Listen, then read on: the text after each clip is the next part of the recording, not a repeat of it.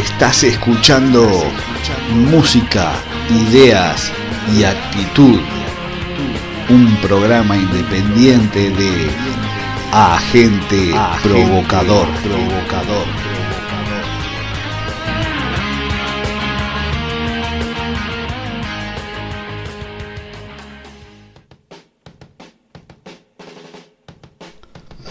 Hola a todos, se les da la bienvenida una vez más a este programa independiente que llamamos Agente Provocador, un programa de contracultura y autogestionado por quienes, a pesar de las décadas transcurridas, seguimos construyendo desde el do it yourself lazos de solidaridad y apoyo mutuo entre quienes no dejamos morir esta pasión por la música, las ideas y la actitud. Comenzábamos el episodio de hoy, al cual llamamos Nihilismo, escuchando a los peruanos Morbo, banda que lleva 20 años tocando ininterrumpidamente y que practican punk rock, o como habitualmente se definen en ese país, rock subterráneo. Nacidos en el año 2001, publican una serie de materiales en formato cassette, CD y vinilo. La banda peruana fue invitada por los franceses La Flingue para realizar un disco compartido. Sería tras el lanzamiento de este que vendría la posibilidad de compartir una gira europea que constó de 16 conciertos en 16 días en países como Alemania, República Checa, Suiza y España. Morbo es una de las pocas bandas subterráneas aún en actividad y con proyección internacional en Perú. Si te interesaría saber más acerca de ellos, podés buscar en Facebook un grupo llamado Espacio Podcast, donde recientemente se ha subido una entrevista bastante interesante a toda la banda. El tema que escuchamos y que ahora suena de fondo se titula ¿A quién le echamos la culpa? Y nos acompañarán durante todo el episodio de hoy como música de fondo. Si no escuchaste el episodio anterior, te cuento que Selector Desorden nos presentaba a la banda chilena de punk rock llamada TAM. Hablamos acerca de los zoológicos humanos y relatamos una historia que vinculaba aquellos famosos aviones Stuka con 4 pueblos españoles de Castellón. Nos dimos una buena repasada a bandas punks con buenas letras y cerramos el segundo bloque con hardcore punk italiano. Hoy también vamos a tener la colaboración desde Barcelona del Selector Gonzo, quien presentará a 2 pedazos de bandas de la península ibérica. Gonzo, en cualquier momento te damos de alta. Hablaremos un poco acerca del nihilismo, la popularización del término, el concepto filosófico, su relación con las ideas políticas y el nihilismo creativo actual. Todo esto forma parte de un compendio de diversa información buscada en la web que no tiene ni por qué gustarte ni tampoco pretendemos que compartas nada de lo que escuches más adelante. Todo esto estará acompañado de lo que yo considero muy buenas punks nihilistas. Todo esto estará acompañado de lo que yo considero muy buenas bandas punks nihilistas. Para cerrar el programa, mi colega y compañero Leo, otro pirata de este mismo barco, se encargará de musicalizar una historia vinculada a los 150 años de la Comuna de París con bandas de skate hardcore.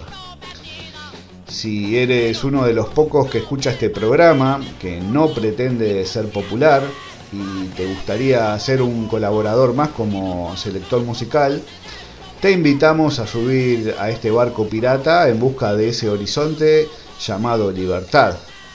Y ahora sí, ama la música, odia el fascismo.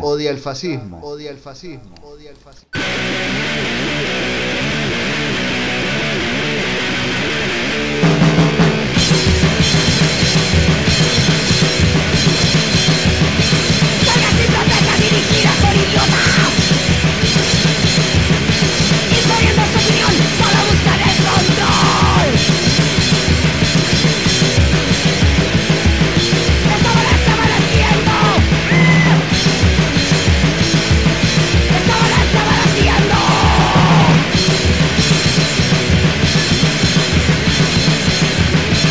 Esos obedientes quieren desobedecer, pero necesitan que le digan lo que hacer.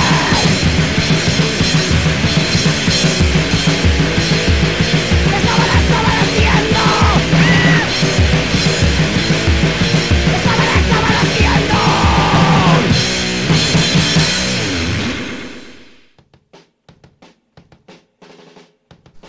El nihilismo, que viene del latín nihil, nada, es la doctrina filosófica que sugiere la negación de uno o más de los supuestos sentidos de la vida.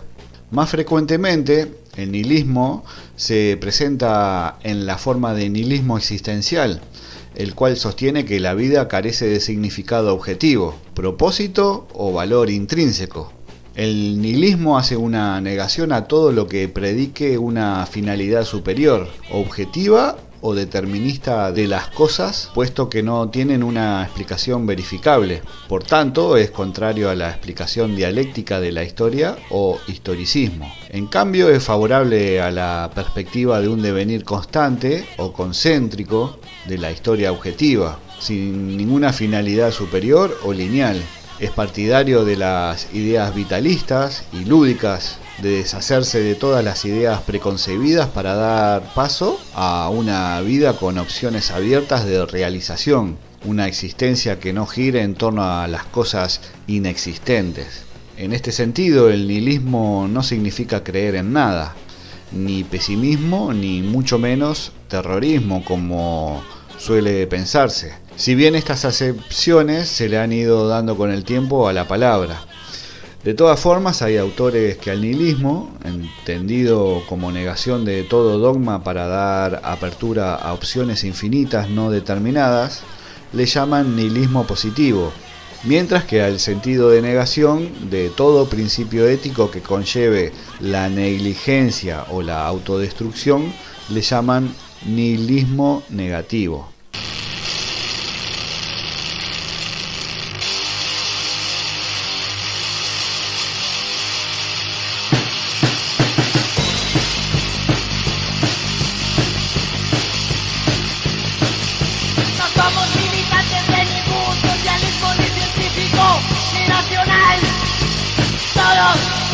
Lo mismo, ninguno nos libera de tener que trabajar.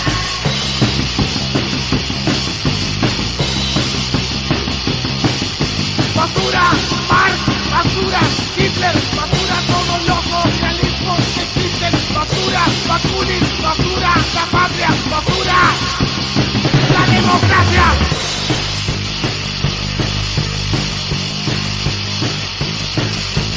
No tenemos ninguna propuesta y no tenemos por qué tenerla, de cómo administrar la forma de vivir de los demás, imbéciles de mierda.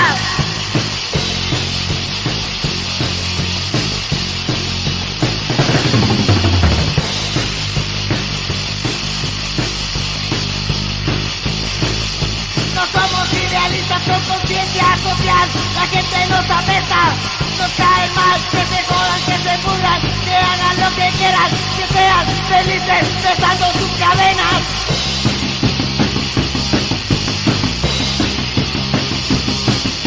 Basura, Marx, basura, Hitler, basura, todos los socialismos que existen. Basura, Bakunin, basura, la patria, basura, la democracia.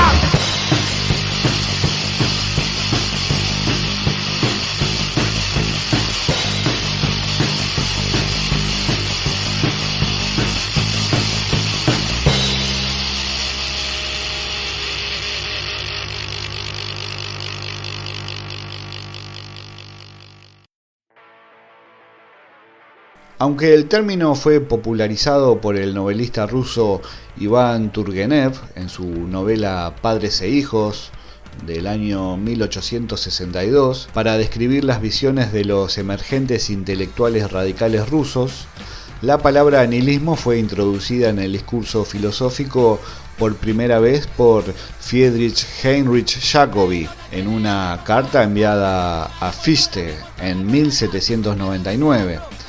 Jacobi usó el término para caracterizar el racionalismo y en particular a la filosofía crítica de Immanuel Kant, con el fin de llevar a cabo una reducción ad absurdum, según el cual todo el racionalismo se reduce a nihilismo y por lo tanto debe ser evitado y reemplazado con un retorno a algún tipo de revelación o conocimiento trascendente.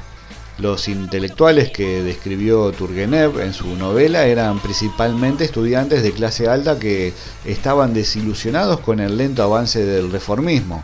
En Padres e Hijos, Turgenev escribió: nihilista es la persona que no se inclina ante ninguna autoridad, que no acepta ningún principio como artículo de fe, en el sentido de persona crítica con todo lo que le rodea. El portavoz principal de esta nueva filosofía fue Dmitri Pisarev. La palabra pronto se convirtió en un término que burla para las generaciones más jóvenes perdidas y radicales. Se utiliza a menudo para indicar un grupo o filosofía caracterizado por la falta de sensibilidad moral, creencia en la verdad, belleza, amor o cualquier otro valor y ningún respeto por las convenciones sociales actuales. De carácter fundamentalmente intelectual, el nihilismo representó una reacción contra las antiguas concepciones religiosas, metafísicas e idealistas. Los jóvenes nihilistas, retratados como rudos y cínicos, combatieron y ridicularizaron las ideas de sus padres. Su sinceridad rayaba la ofensa y el mal gusto, y esta actitud fue lo que más pareció definir a este movimiento. La actitud despectiva y negativa quedó perfectamente retratada en el personaje Bazarov de la novela Padres e Hijos de Turgenev. En el extremo sentimentalismo de los padres, estos jóvenes solo veían una forma de hipocresía. Observaban cómo sus románticos padres explotaban a sus siervos, maltrataban a sus esposas e imponían una disciplina estricta en sus hogares y, paradójicamente, luego se dedicaban a hacer poemas y exhibir un comportamiento ridículo, como ilustró posteriormente el conocido anarquista Kropotkin en sus Memorias de un revolucionario. Los nihilistas rechazaban y abandonaban, en nombre del progreso, todo lo que no podía ser justificado científicamente, como supersticiones, prejuicios y costumbres. Criticaban las posiciones estéticas en el arte por recrearse con la belleza en abstracto y carecer de una utilidad social real. Adoptaron también una postura ética utilitarista denominada egoísmo racional, por la cual buscaron redefinir las relaciones sociales en ámbitos como la amistad, el amor o el trabajo.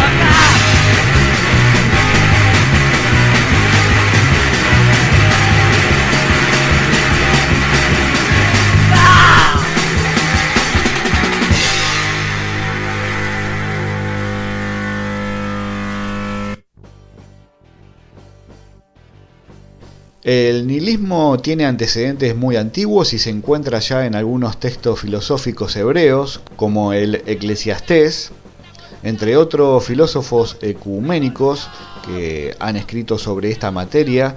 Se incluye a Friedrich Nietzsche y a Martin Heidegger. Nietzsche describió a la cristiandad como una religión nihilista porque evadía el desafío de encontrar sentido en la vida terrenal, y que en vez de eso crea una proyección espiritual donde la mortalidad y el sufrimiento eran suprimidos en vez de trascendidos. Nietzsche creía que el nihilismo es un resultado de la muerte de Dios e insistió en que debía ser superado, dándole un nuevo significado a una realidad monista. Buscó un idealismo pragmático en vez del idealismo cósmico de Schopenhauer. Heidegger describió el nihilismo como el estado en el que no queda nada del ser en sí, y argumentó que el nihilismo se apoya en el reduccionismo del ser a un mero valor. El nihilismo es el proceso que sigue la conciencia del hombre occidental y que quedaría expresado en estos tres momentos. Primero, el nihilismo como resultado de la negación de todos los valores vigentes. Es el resultado de la duda y la desorientación. Segundo, el nihilismo como autoafirmación de esa negación inicial, que es el momento de reflexión de la razón.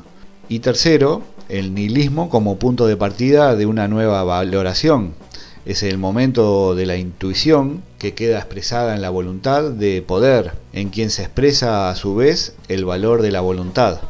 Esta es la base sobre la que ha de construirse, según Nietzsche, la nueva filosofía. El hombre provoca, en primer lugar, la muerte de Dios o la destrucción de los valores caducos. En segundo lugar, el hombre toma conciencia plena del fin de estos valores o de la muerte de Dios y se reafirma en ella. En tercer lugar, y como consecuencia de todo lo anterior, el hombre se descubre a sí mismo como responsable de la destrucción de los valores o de la muerte de Dios, descubriendo al mismo tiempo la voluntad de poder e intuyendo la voluntad como máximo valor. Así se abre el camino a unos nuevos valores.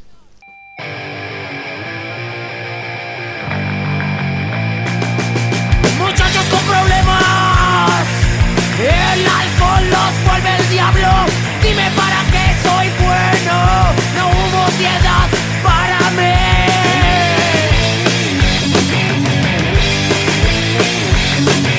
La vida es una trampa, maldita sea tu futuro feliz.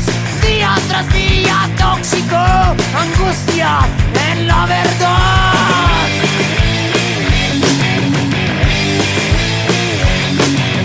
La ilusión es más divertida, somos los fantasmas de la mentira. La ilusión es más divertida, somos los fantasmas de la mentira. Me ahogo.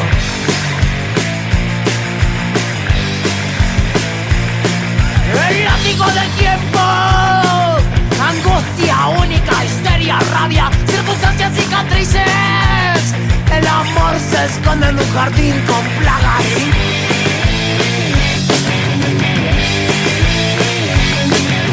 La ilusión es más divertida, somos los fantasmas de la mentira. La ilusión es más divertida, somos los fantasmas de la mentira. La ilusión es más divertida, somos los fantasmas de la mentira. La ilusión es más divertida, somos los fantasmas de la mentira. Me ahogo.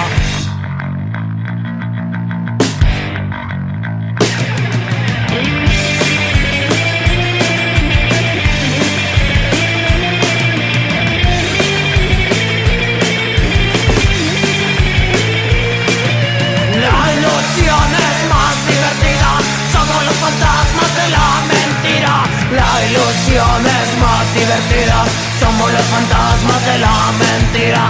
La ilusión es más divertida, somos los fantasmas de la mentira. La ilusión es menos divertida, somos los fantasmas de la mentira.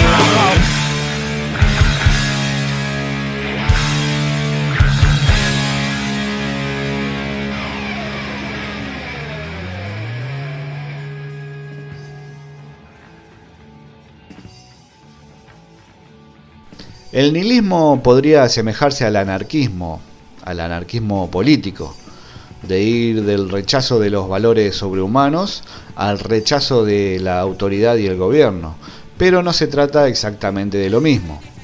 Algunos puntos de diferencia son, principalmente, que el nihilismo es una palabra que designa básicamente dos cosas.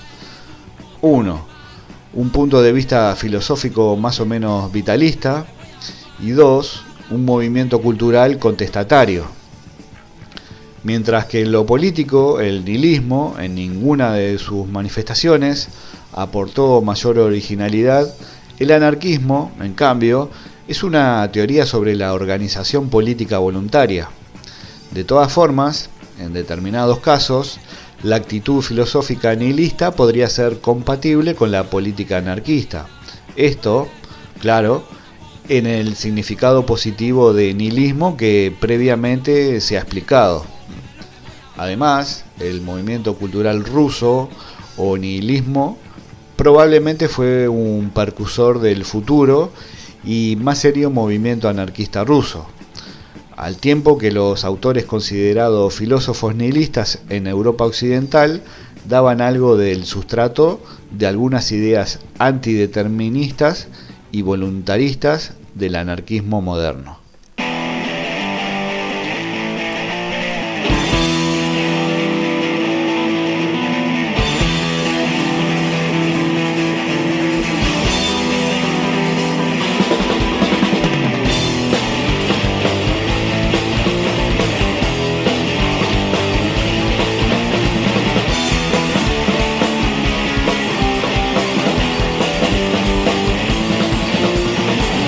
Sombra que en la oscuridad desde una lejana ciudad, desde una cena que desnuda, soy la reclusa cara oculta.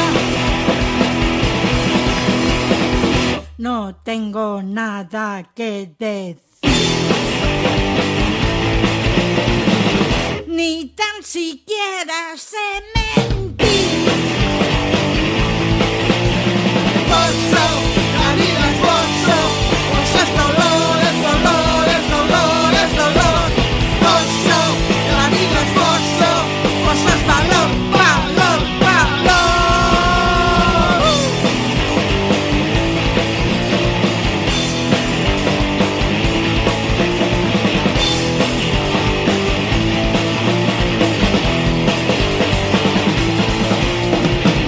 No sabe nadie dónde estoy.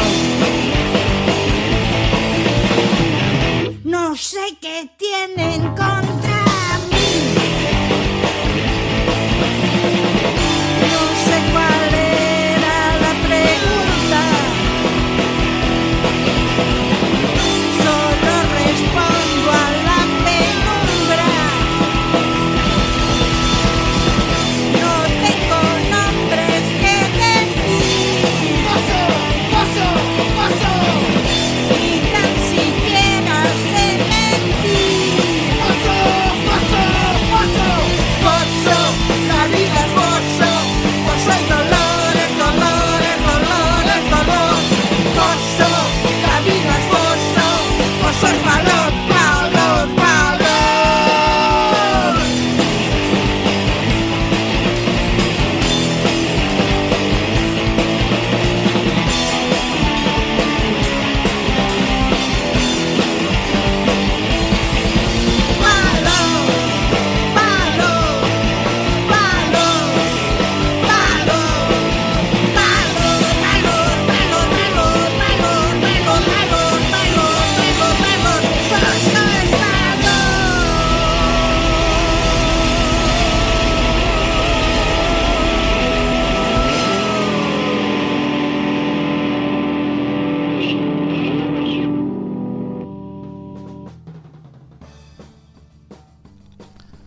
El punk de tachas relucientes llegaba, el hippie de flecos colgantes se iba.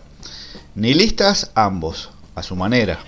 Al mismo tiempo, el pensamiento político-filosófico se atrincheraba para enfrentar o abrazar sus propios demonios, el no futuro enfocado desde diferentes atalayas. Estremecimiento y desencanto ante la tecnociencia, conmoción y jovialidad ante nuevos valores, pero no se especuló, a no ser desde la ficción, sobre un nihilismo biológico, como el actual, concebido por una pandemia de larga duración que lo trastocó todo. Amenaza y nuevo comienzo. Nihilismo póstumo por inédito. Apareció cuando nadie lo esperaba. Intempestivo. Hay analistas de contraculturas que consideran que el no future punk no es una amenaza sino una promesa, la de no seguir por rutina la heteronorma pequeño burguesa, ya que simplemente posterga los conflictos. Se abrió una brecha. Atrévete a ser libre, pues mientras nos consolidamos económicamente, nos casamos y tenemos hijos, nos autojustificamos en la medianía. Si eso ya no es perspectiva hegemónica, se abren múltiples bifurcaciones, nuevos senderos para seguir recorriendo, repensando y experimentando. El no future no necesariamente es barrera o cielo raso de cristal para ninguna generación. Puede ser puente hacia un tiempo sin techo, como el que imagina Althusser cuando dice, al final de su vida, que el porvenir es largo.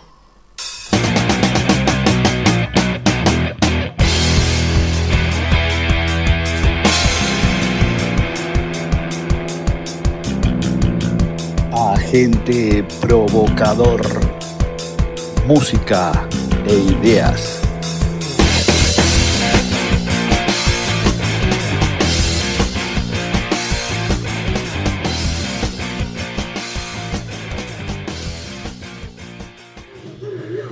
Peña, aquí Gonzo, desde los infiernos más profundos, rebelándome contra toda autoridad, como de costumbre, enseñándole el culo al patriarcado para que coman de ahí.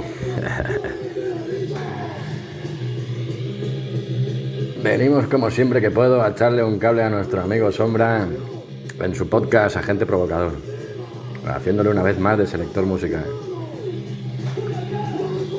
Hoy hablaremos de dos bandas de la puta península. Una son un puto clásico de la City de Barcelona, aunque son de Hospitalet. Suele pasar. Y la otra acaba de empezar, y en la cual tengo el placer de participar con la puta guitarra. Empezaremos con Miseria y Compañía. Gran banda, mítica y auténtica, querida por todos, por su buen rollo, humildad. Una banda de a pie de calle, como las buenas. Banda de punk, hardcore, del Hospitalet, que junto a las ciudades de Santaco y San Adrián son las ciudades sin ley, que abastecen de vicio y mano de obra a la gran ciudad de Barcelona. Con lo que suponen esos sueldos de mierda.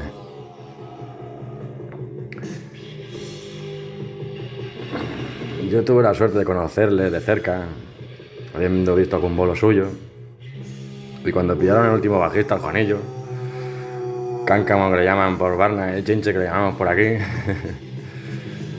empezaron a ensayar en la casa ocupa donde vivía mi pareja de entonces y el cantante de mi banda de entonces. Yo tuve el placer de ver ensayos, disfrutar de su padique en alguna fiesta. De hecho, el Jai, que era el batera, me regaló 2 casetes de la banda, By the Face. Todo un lujazo para mí.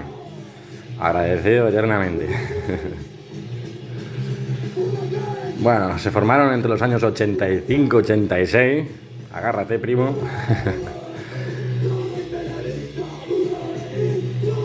Al principio de los 90 entra Jais a darle la batería y Mure pasa a ser, aparte de tocar la guitarra, a ser el cantante principal. Y para el 2000 entra Juanillo a tocar el bajo. Vamos con su discografía.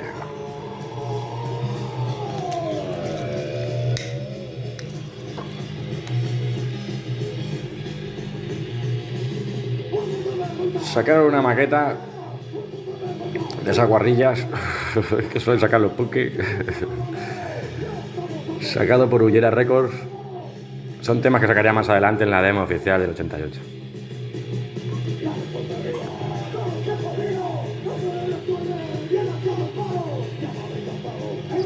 Luego en el 89 sacaron la mítica maqueta que podéis escuchar de fondo, que se llama Miseria y Compañía en un mal día, con 16 temas de puro punk hardcore escupidos a la puta cara, con una canción que ya se intentó censurar en su momento por la jodida y podrida Casa Real de los putos Borbones. No lo consiguieron, la canción sale. Lo que no pusieron fue la letra, para no darles pistas, claro. Tontos no son. Grabado y mezclado en los estudios Dinámica en julio del 89, aquí cantaba Jurko y Mugre hacía los coros y tocaba la guitarra. Luego Mugre pasaría a ser el cantante principal tras el abandono de Jurko. Este disco está editado por Illa Records. Luego sacaron una demo de Bolo en directo, rollo Do It Yourself. Luego tienen en el 92 un split de Miseria y Compañía con Spatek, con un título ilegible, pero ilegible. Yo creo que empezaron a clicar las teclas del teclado de la máquina de escribir y pusieron lo que salió, porque es JPTI. O sea, sin sentido.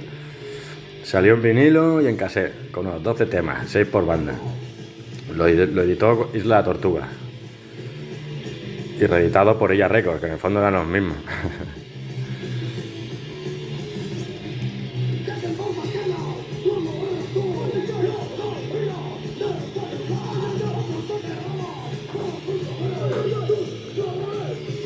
Y luego sacaron el último disco, que se llama Mundo Muerto, en el 97, para Illa Records también, con 12 temas brutales. Aquí estaba el Mugre como guitarra y voz, Palma bajo y coros y Jais batería.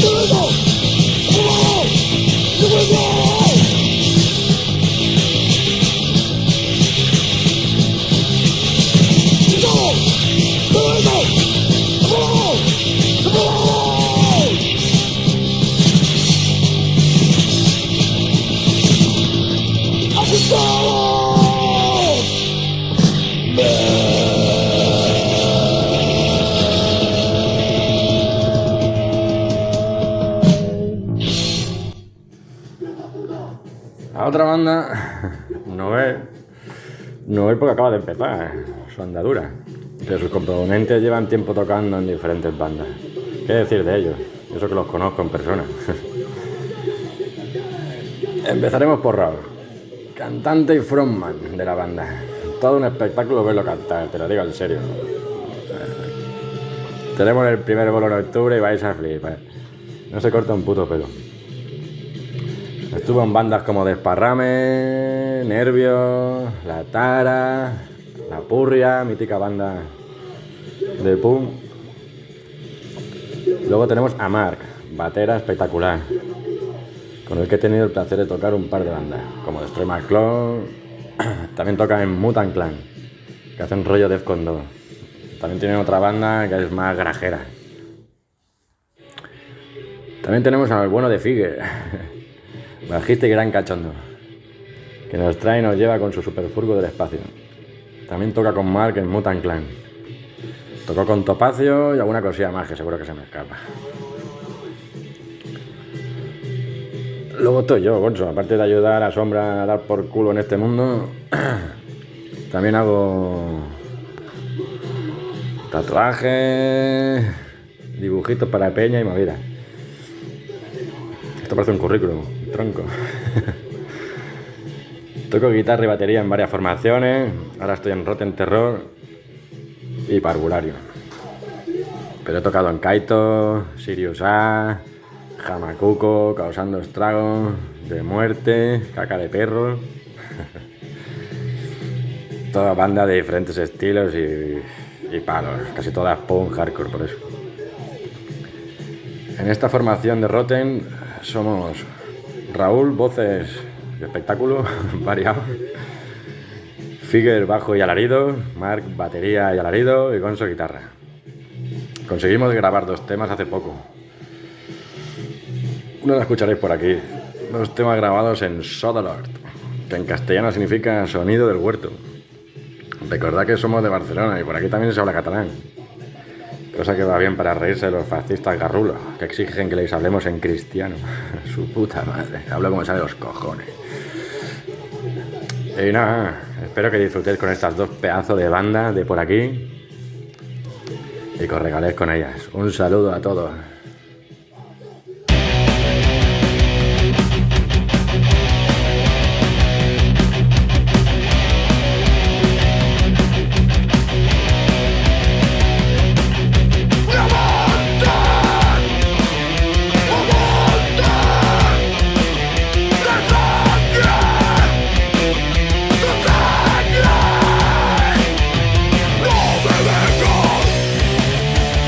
¡Tonterías!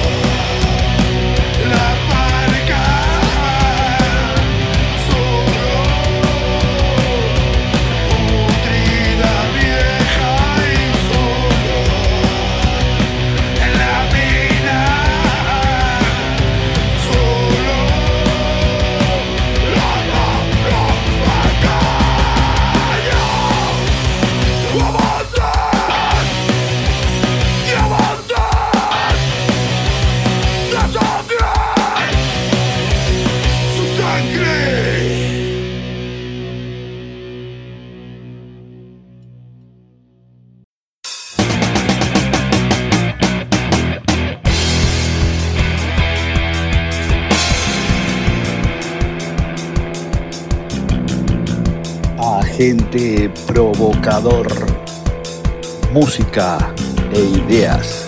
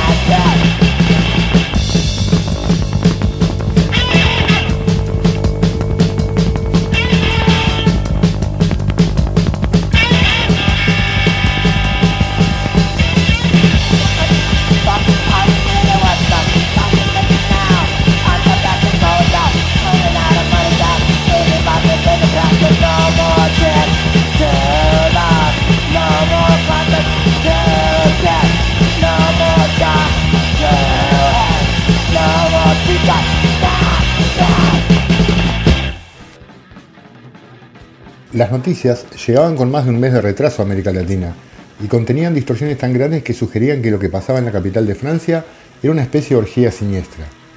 Pese a ello, hace 150 años, la Comuna de París terminaría convirtiéndose en uno de los hitos casi fundacionales del movimiento obrero en la región. Como señalan los investigadores, fue una inspiración de numerosos intentos comunistas y proletarios que a lo largo del siglo XX intentaron tomar el cielo por asalto, como lo hicieron los comuneros parisinos en marzo y mayo de 1871. Además de una de las principales cartas de presentación de las ideas de un alemán obstinado, vilipendiado y venerado como Karl Marx. Solo para mencionar algunos de los efectos que tuvo la toma del ayuntamiento parisino, que constituyó el primer gobierno obrero de la historia. La Comuna surge como efecto de la crisis social y económica posterior a la guerra entre el Imperio francés y el Reino prusiano, que precipita el fin del gobierno de Napoleón III. Como colofón de aquel choque bélico, Prusia llegó a ocupar París durante 4 meses, exaltando los ánimos de los rebeldes locales que tomarían el ayuntamiento de la ciudad pocos meses después. Mientras fue controlada por los sublevados, se emitieron decretos de autogestión en fábricas y diferentes políticas sociales consideradas muy avanzadas para su tiempo. Sin embargo, la aventura revolucionaria no resistió más de 71 días y concluyó con la famosa Semana Sangrienta a manos del gobierno francés. Pese a su breve duración, captó atención a nivel mundial e impulsó las ideas socialistas en diferentes regiones. Así lo explica Horacio Tarcus, historiador y director del Centro de Documentación e Investigación de las Culturas de Izquierda con sede en Buenos Aires. Si bien el término comunismo aparece a fines del siglo XVIII, su uso no se expande rápidamente. El manifiesto del Partido Comunista de Marx y Engels refuerza su manejo, pero recién se convierte en una referencia medio siglo después. Cuando se produce la Comuna, ya hay corrientes que siguen estas ideas, como también existían otras que se declaraban socialistas, pero, sin lugar a dudas, lo que sucede en París es lo que pone en circulación global el término comunismo. El investigador indica que esto tiene que ver con que la prensa que surgía desde la capital francesa hizo énfasis en el carácter comunista de aquel intento de gobierno obrero. Existía una vinculación fuerte en los términos y por ello se asociaba a los comuneros parisinos con el comunismo, explica.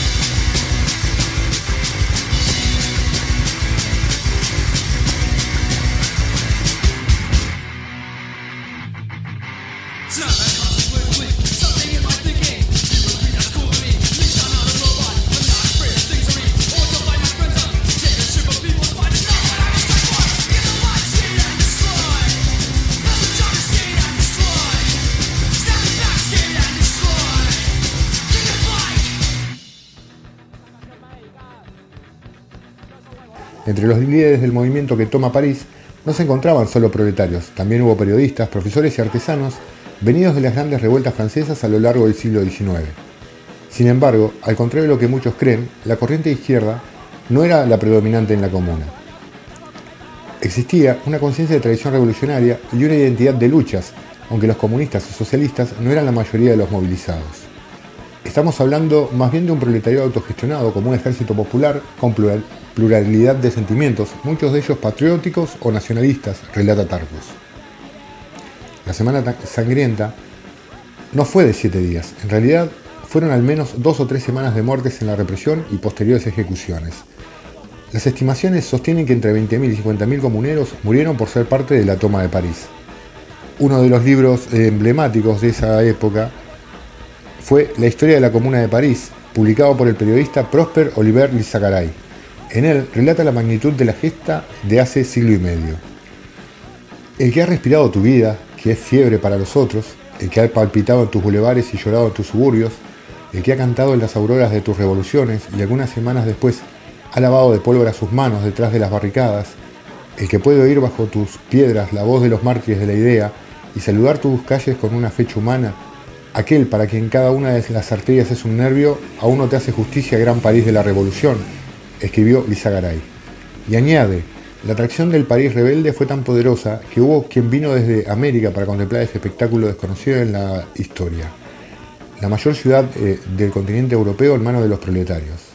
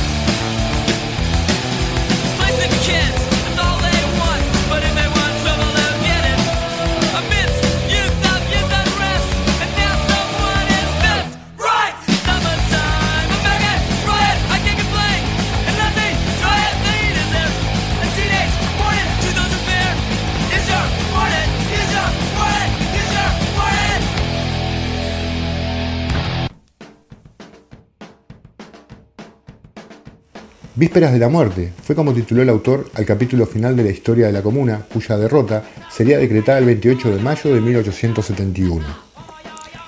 En París se amalgaman sentimientos patrióticos y nacionalistas con el internacionalismo proletario y se reflejan en la participación de militantes revolucionarios, griegos, italianos o polacos que van a luchar y morir por la comuna, explica Tarkus.